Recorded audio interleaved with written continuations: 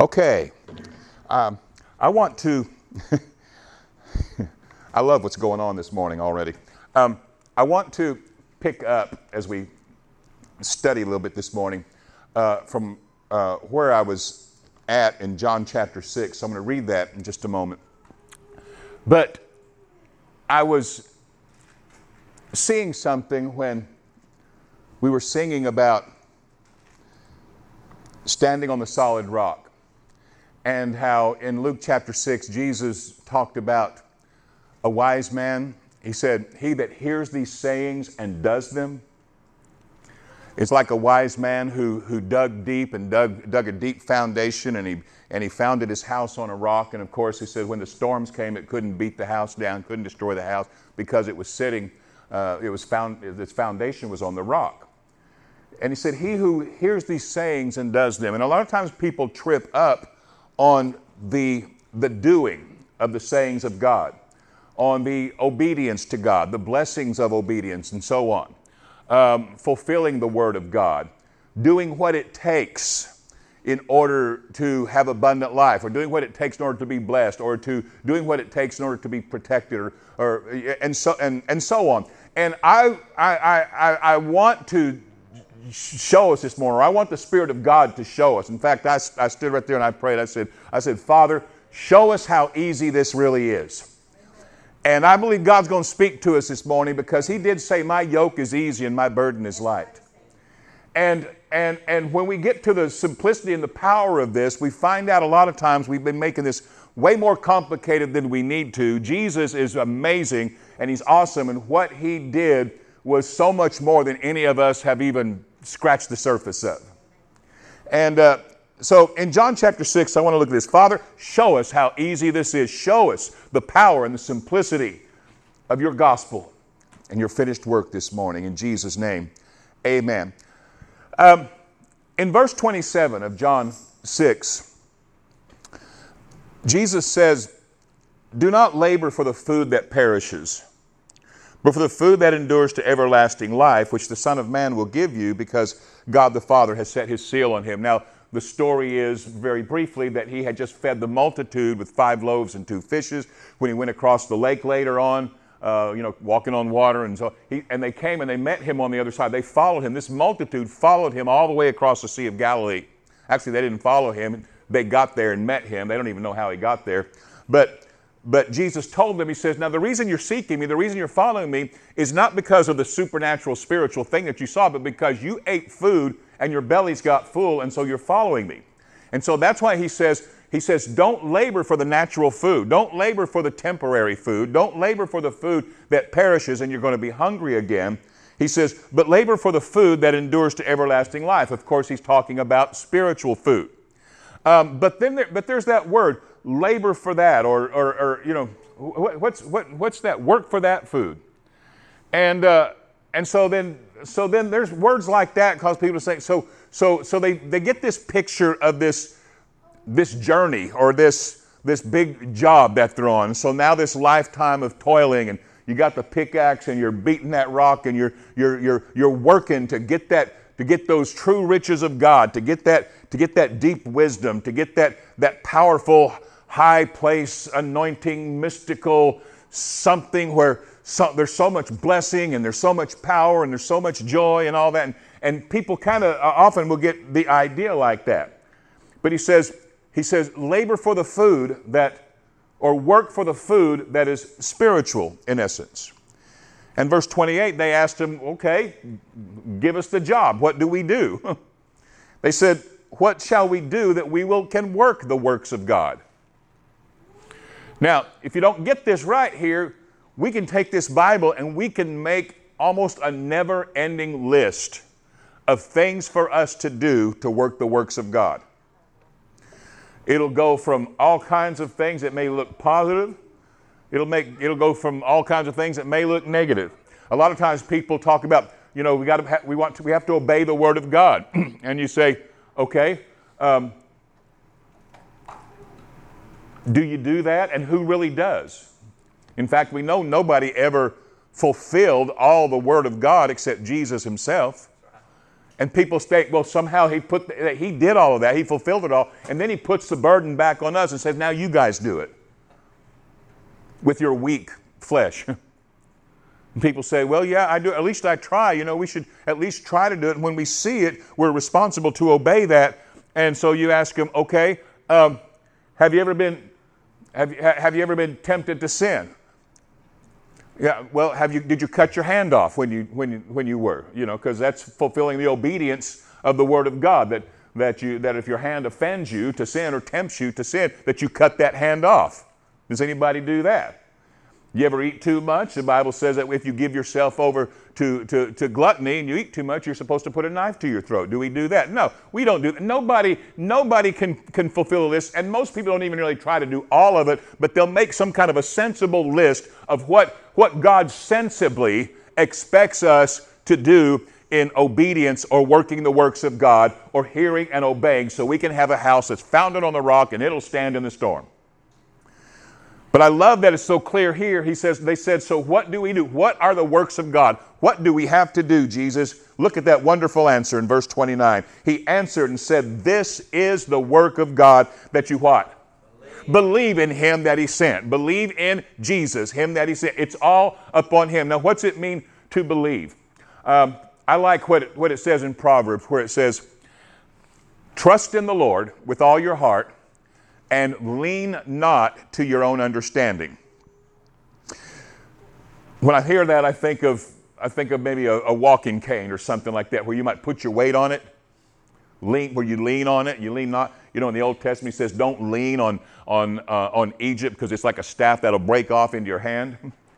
He says, don't lean on your own understanding. You know, a lot of times we want to know, how's God going to do this? God, tell me what you're going to do. God, I can't figure this out. I need to know. I need to know. Tell me what to do. Tell me what instruction I have. Tell me how this is going to happen here. And we try to think of it. And I don't know about you, but almost any time when I was in a seemingly impossible situation, the way that God worked it out was a way that I didn't even imagine. Almost every time. But we think that if we can understand it, we can know it, everything will be all right. But what we're doing there is trying to lean to our understanding. God, you tell us how to work this out. And sometimes, you know, he'll give you instruction a lot of times. But the point is that we're not leaning on our own understanding. Sometimes I'll pray and all I get from God is that it's okay, I've got this. And that's all I need to know, because I can lean on that. That's called believing. And he says, so the work that we work is simply to believe on him. Well, that sounds better now. Believing sounds better than trying to obey every commandment that's in the Bible, 600 and something of them. But then people get down to that and they're like, well, I'm struggling with this believing part now. Okay, so there's only one thing to do is believe, but I'm still struggling here. I'm getting scared in my situation, Rick. Help me. Pray that I'll get this. Pray that I'll understand it. Pray that I'll see it. Pray that I'll be able to believe it. And I'm like, okay, this is where we want to help this morning. This is what we want, how easy we want to show. Would you like that? Would you like it? Would you like to be very, very easy to just believe God? Just believe and trust him and make it very easy. We can do that this morning. Listen. He said, this is the work of God, that you believe on him that he sent. So we go on down there to verse 44. And we don't have time to read the whole chapter, but this whole discourse here is really Jesus showing the simplicity of making it all about him, making it all about him. Down in verse 44, he says this, no one can come to me unless the Father who sent me draws him, and I'll raise him up at the last day. It's written in the prophets that they shall be taught by God. Therefore, everyone who has heard and learned from the Father comes to me. You've all come to him. How blessed are you just to start off? In the book of Amos, he's talked about this day, and he said, I will be found by a people that looked for me not. Amos, the prophet himself, described it. He said they called him a great prophet. He said, I wasn't a prophet or even a prophet's son. I was a farmer, and I was just going along, and God took me. When I look back at where I was, there was a drawing there. Something happened. There was a drawing. There was some kind of a belief. I mean, I resisted this thing.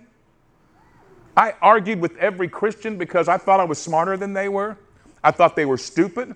I thought they were presumptuous. I thought they were just imagining things. I thought they were just kind of hopeful, and it was all in their minds. And I thought I was smart, and I would argue with them, and try to show how small they were in debates. I resisted this gospel.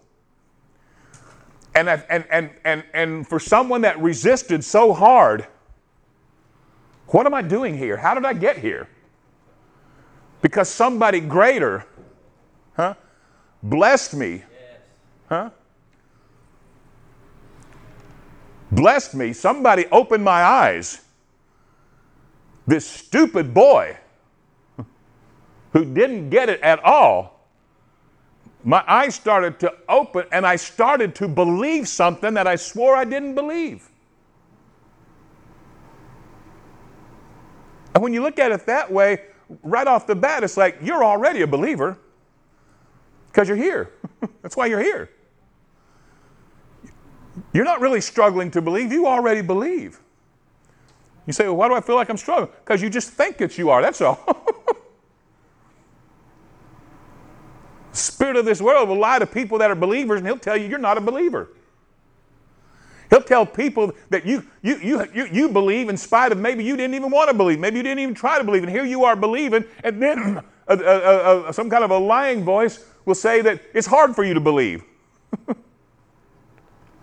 He says it's the Spirit. Well, the point is here that the Spirit is the one that loved us, and He blessed us. God blessed us. And it's not that He's not drawing everybody, because He wants all to come, to be saved and come to a knowledge of the truth. But somehow He got us.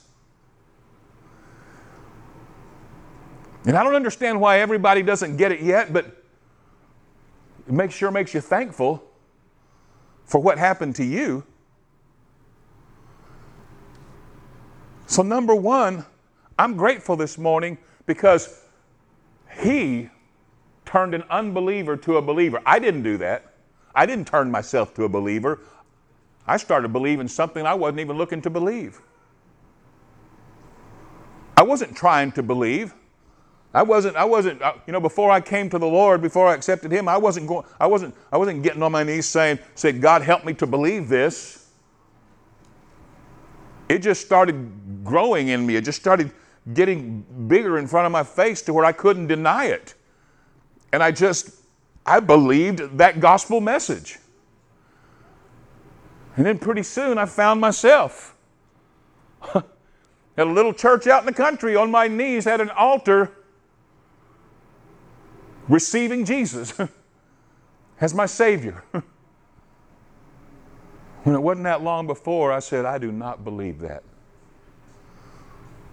Somebody bigger than me was working on me, working in me, working towards me, working for me, causing me to believe. And look at me, I believe today. How can I have one day of not being grateful when I'm aware of that? And you too.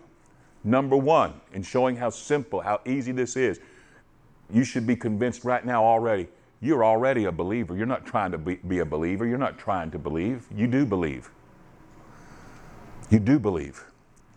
He says, and you're being taught by God. See, the Spirit's already got you.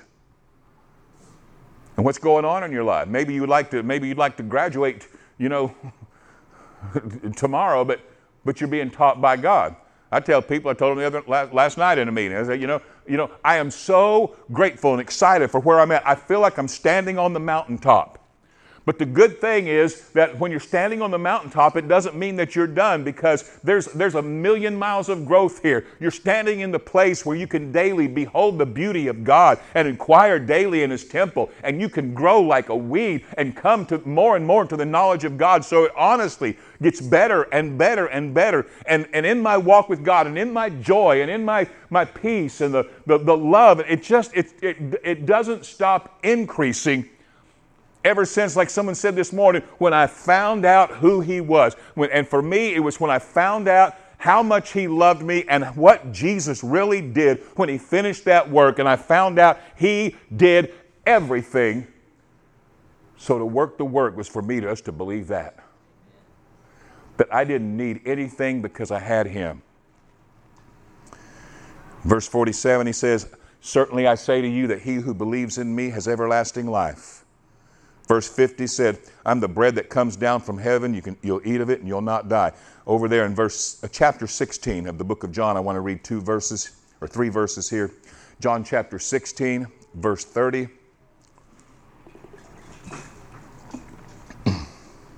The disciples speaking to Jesus here in verse 30. He says, "Now we're sure that you know everything and have no need that anybody should question you." There's no need that anyone should question you, Lord. "By this we do believe." We believe. We believe that you came forth from God. Now, when Jesus said that in chapter 6 about no man comes to me unless the Father draws him, you know what the story was that was going on there? There were thousands of people there listening to him because they had followed him, because he had fed thousands of people, and they followed him to the other side of the lake there, and he's talking to them, and he's preaching this message about believing on me. Believing on me. I'm the one He sent. And he's preaching this message, and he starts talking about taking me into you, believing, me being the living bread, and instead of the physical bread, take me into you, the living bread. They don't get it. They get upset. They get offended. Thousands of people left his church that day. Thousands. I'm talking thousands. How many of the tens of thousands that got fed? I don't know how many of them came over to the lake, but it was a multitude. And it says from that time they walked no more with him, and they left him. And Jesus had told them, he says, "Some of you don't believe. Nobody can come except the Father draw me." Now in that particular thing, in that particular instance, see, now after the resurrection and ascension, and God has poured out His Spirit upon the earth, God's destiny is that all would be saved. He wants all to be saved. You pray that they do. He says, he turns to the 12 because he knew they couldn't go. In that situation, God had drawn 12. And he says, "There's the door. Are you going to go too?" And they don't understand this thing, because you know what the message was? Jesus is saying, "You got to eat my flesh and drink my blood, or you have no part of me." And they're like, "This is a hard saying." They don't understand what he's saying. They think he's talking about cannibalism or something, forbidden by law. And Peter and them, they're looking at that. They don't get it either. How do I know? Because they never got anything until after the Spirit came later on. He said, "There's a door. You guys going too?" Jesus knew they couldn't go anywhere. Peter knew it too. He says, "Where are we going to go?" You've got the words of life. And he says, "And we believe, and we are sure that you are the Christ, the Son of the living God." Now, you don't look anything like what we were expecting, but we believe. And where did that belief come from? It came in Matthew chapter 16 when Jesus said, "Who do men say that I am?" Well, they say you're John the Baptist. They say you're a prophet. They say you're a great teacher. They say, "Who do you say I am?" Peter stands up and says, "You're the Christ, the Son of the living God." He goes, "You go, Peter. Flesh and blood did not tell you that." Jesus didn't even say that up to that point. He says, "But my Father in heaven revealed it to you." He made you believe this. Peter, you're a believer, and that's the rock I'm going to build my church on. He that does my works is he that believes on me, and that's the rock that I'll build my church on. The gates of hell will not prevail, and the gates of hell have assaulted the church ever since day one, and here it is continuing to expand all over the world day by day. Nothing can destroy it because, number one, the church is made up of the believers. And this belief in this kingdom of God, Isaiah 9 said, of the increase of this government and of peace, there shall be no end. I've got great hope for the earth because there is peace on earth. The Prince of Peace. And it's in the hearts of the believers that are aware of what they're believing. So he said, we believe that you've come from God. Jesus said, do you now believe? He says, now watch. He says, now the hour is coming. Now come that you're going to be scattered. And each will go to his own, and you're going to leave me alone. But yet I'm not alone because the Father's with me. And these things I've spoken to you, that in me you can have peace. In the world you'll have tribulation. But be of good cheer, I've overcome the world. And that's a word to us that we can take any day. But specifically, he was about to be arrested. And he said, this is what's going to happen. He said, you're all going to run to your own. He said, you're all going to run and hide. Over in one of the other Gospels, he tells Peter stands up and says, well, they might run and hide, but they might deny you, but not me. Peter, you're going to fall harder than any of them. He says, you're going to deny me 3 times in one night. He said, no way. Peter don't believe it. He says, and then he tells Peter, he says, listen, Satan wants to sift you like wheat. You're about to go through something here. You're about to be tried, be tested, tempted. He says, but I've prayed for you. I've prayed that your faith does not fail. Your faith does not fail. Your faith does not fail. And when you come through, when you've been changed, when you've been converted, I want you to be the one that strengthens your brothers.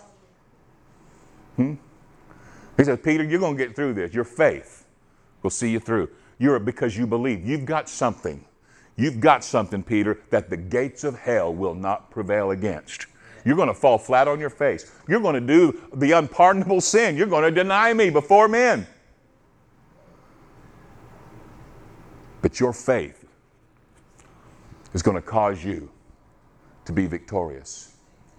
And Peter went through all kinds of things. In the Gospels, he kept misinterpreting everything Jesus would say. But you know what? After he received the Holy Spirit and was full of the Spirit, he preached one of the greatest sermons. The first sermon ever preached in the church, which is still the greatest one that you can ever read right there in Acts chapter 2.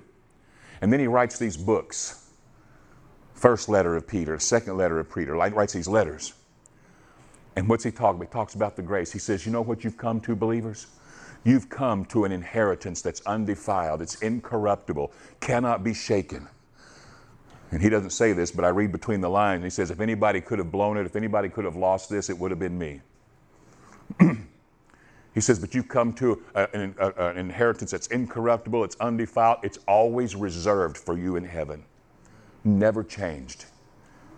Everything that Jesus did for you, it's still yours. I don't care if you fell on your face 3 times a day. I don't care if you blew it. I don't care what you've done.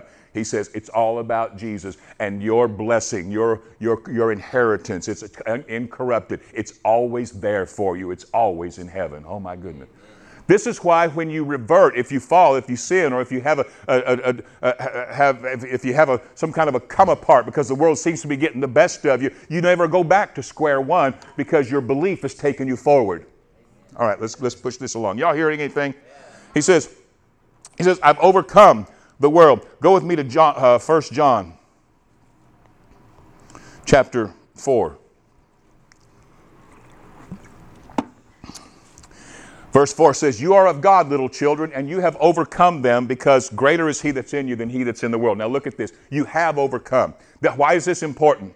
Because so many people struggle. This is why there's a struggle with belief and faith. Even though you have it. You have it. Is that they think that they're trying to overcome something. They think they're trying to overcome a habit or a sin. They think they're trying to overcome a situation in life. They think they're trying to overcome when the Bible is clear. It says it here. It says it in the next chapter that you have overcome them. In fact, there in chapter 5, very quickly in verse 4, he says, whatever is born of God overcomes the world. And this is the victory that has overcome it, It's our faith, our belief, our trust in Him, which we have. Who is he that overcomes the world except he that simply believes that Jesus is the Son of God? What's it take to overcome the world? You got to be the super strong Christian. You got to be of the upper class of Christian that's got it all together and just seems like they've got these big spiritual muscles. You know, people tell us to exercise those spiritual muscles and all that. Listen, that kind of gives a wrong connotation to most people when they hear that. They're again, it's a hard work again. And when you understand that it's finished, you've already overcome. Here's how you apply this and why it's not fantasy and why it's reality. Because it's something that you know that Jesus has already done. I've mentioned this before, but it's one of the best examples that I know of. I was dealing with a young man who was struggling, a Christian who loved God, loved the Lord with all of his heart, as far as you can see. And he was struggling with a pornography addiction. And it was destroying his marriage, driving his wife crazy. And he hated it. And he says, Brother Rick, he said, I've been to every head squeezer and stomach puncher and pusher downer that I can find. I've fasted, I've prayed. He says, I have done everything to deny my flesh. I've done everything to beat this. And he called me one night and he says, I got it. And he talked, and he was reading a scripture. It was something along the lines of this. And he says, God showed me last night, I don't have to beat this. I don't have to overcome this. I have been trying so hard to white knuckle this situation. I've been trying so hard to overcome because I hated it. He said, but I couldn't beat it. And he says, I found out I don't have to beat this. Jesus beat this. Jesus beat everything. Jesus overcame. And he got a revelation that you can't get from your own understanding. It doesn't make sense to you. But he got a revelation just like Peter did. You're the Christ, the Son of the living God. He got it. It became reality. He overcame this. And you know what he could do then? Rest. He could take it easy then because he didn't have to beat it. And you know what that's called? When you can rest in his love, rest in him, that's called faith, belief in him. And that's when, like Vanessa's shirt there, faith moves mountains. He didn't have that mountain anymore after that. See, and this is why this is so important that we got to see this. Who's the one? Who overcomes? How do I overcome, Rick? You already have. You believe. But why is this so hard? Because you don't know. That's why you're here listening to me this morning. You know, Romans chapter 8 says, in all these things, we are more than conquerors through him that loved us. Now, I didn't get that for a long time because I thought, Lord, I haven't even got to conquer yet. There's still things beating me. I can't even fathom more than a conqueror. Until somebody explained it to me and it became so clear. Jesus said, there's tribulation in the world, but be of good cheer. I've overcome this world. See, he did the overcoming. That allows me to not have to try to overcome. So now, and there may still be things that are in my face in this life. But I found out about the finished work and I can rest and I get to watch. Just like the Bible says, I get to watch the enemies flee and dissolve. Instead of me trying to beat something that's too big for my flesh, too big for my understanding. But when you see what we're talking about here, all that stuff is so small, very small, because it's just stuff in the world. And 1 John said, you know what, this world, it's fading. It's all passing away. And all the lust thereof, all the desire toward it and for it, the attraction to it that keeps causing trouble. And he says, but he that does the will of God abides forever. Who's that? The one that believed. You're a believer. You don't need to get blessed. You're blessed. You got blessed with the best thing you can get. You got blessed with the Spirit that has already set in motion, just like that faith did with Peter. It's already set in motion. Your life, that belief just continues to grow and increase in you. And that belief is knocking down your giants in front of you, kind of like dominoes. And it's fun to just live it out and watch it happen. I'm telling you, this is where the rest is where it's at. He said, my yoke is easy, my burden is light. What does it mean to be more than a conqueror? It means that if you're more than a conqueror, you don't have to conquer, because a conqueror conquers. Y'all get that? A conqueror does the conquering. What does more than a conqueror do?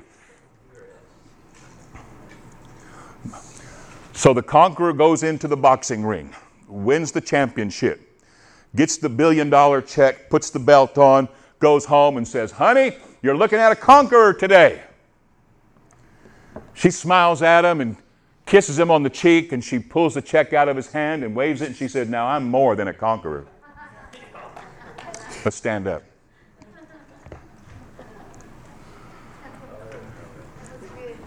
See, did Jesus win? Yes. Conquered death, hell, the grave itself. He says, if you believe, now this is what's big. You'll live forever. Are you aware of that you're living forever? Forever? Forever? Even if you do lay this body down.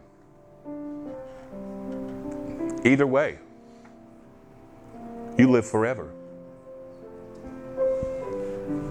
Forever. You are an eternal being, as God is eternal. You are so much bigger, beautiful, than any of these little things, little temporary up and down things of this temporal situation in the world. See, because you can believe, you can see perspective. Sometimes things will spook you and try to get up and say, boo! Sometimes I don't know. Many times. When you're as smart as I am, most of the time, you don't know. It's a good way of saying it. All I got to do is say, Father, what do you say? And if I don't get direction, what I will always get is assurance. Where I can lean on Him. This works every time. Every time it works. God always is who He is. He always comes through with that. When I do that, if I can just lean on Him. Because I found out He loves me. He wants my best. He wants your best, and He knows how to do your best. So we can rest. Well, how long do we wait? You're going to live forever. You got time. You got more than all the time in the world. In fact, you're going to outlive and outlast anything that this world throws at you. And that's a fact. And you know this. You know this in your spirit. You know this in your heart. You know that you're greater than all that because greater is He that's in you. You know.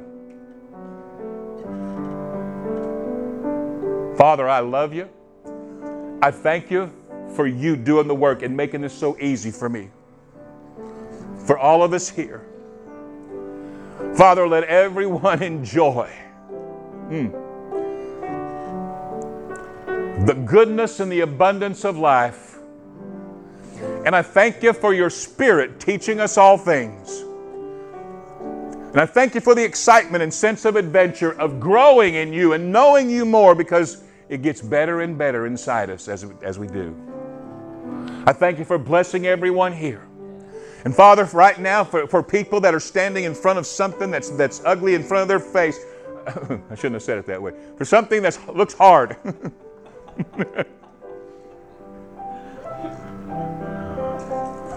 We thank you that we're delivered by faith through that grace. And that's not of ourselves. That's the gift of God. So we thank you for your unspeakable gift, and we thank you for healing for those who need healing. We thank you, Father. We rest in that with excitement to watch this thing play out. We thank you for restoration in relationships that are needed. We thank you, Father, for fixing the things where it seems scary financially in situations for people. And we rest in you because you and we are so much bigger than all of those little things we just mentioned. Thank you for faith, Father. Thank you for that gift. We cherish it, we treasure it, and we give you all the thanks for it in the name that is higher than any name, the name of Jesus. Amen.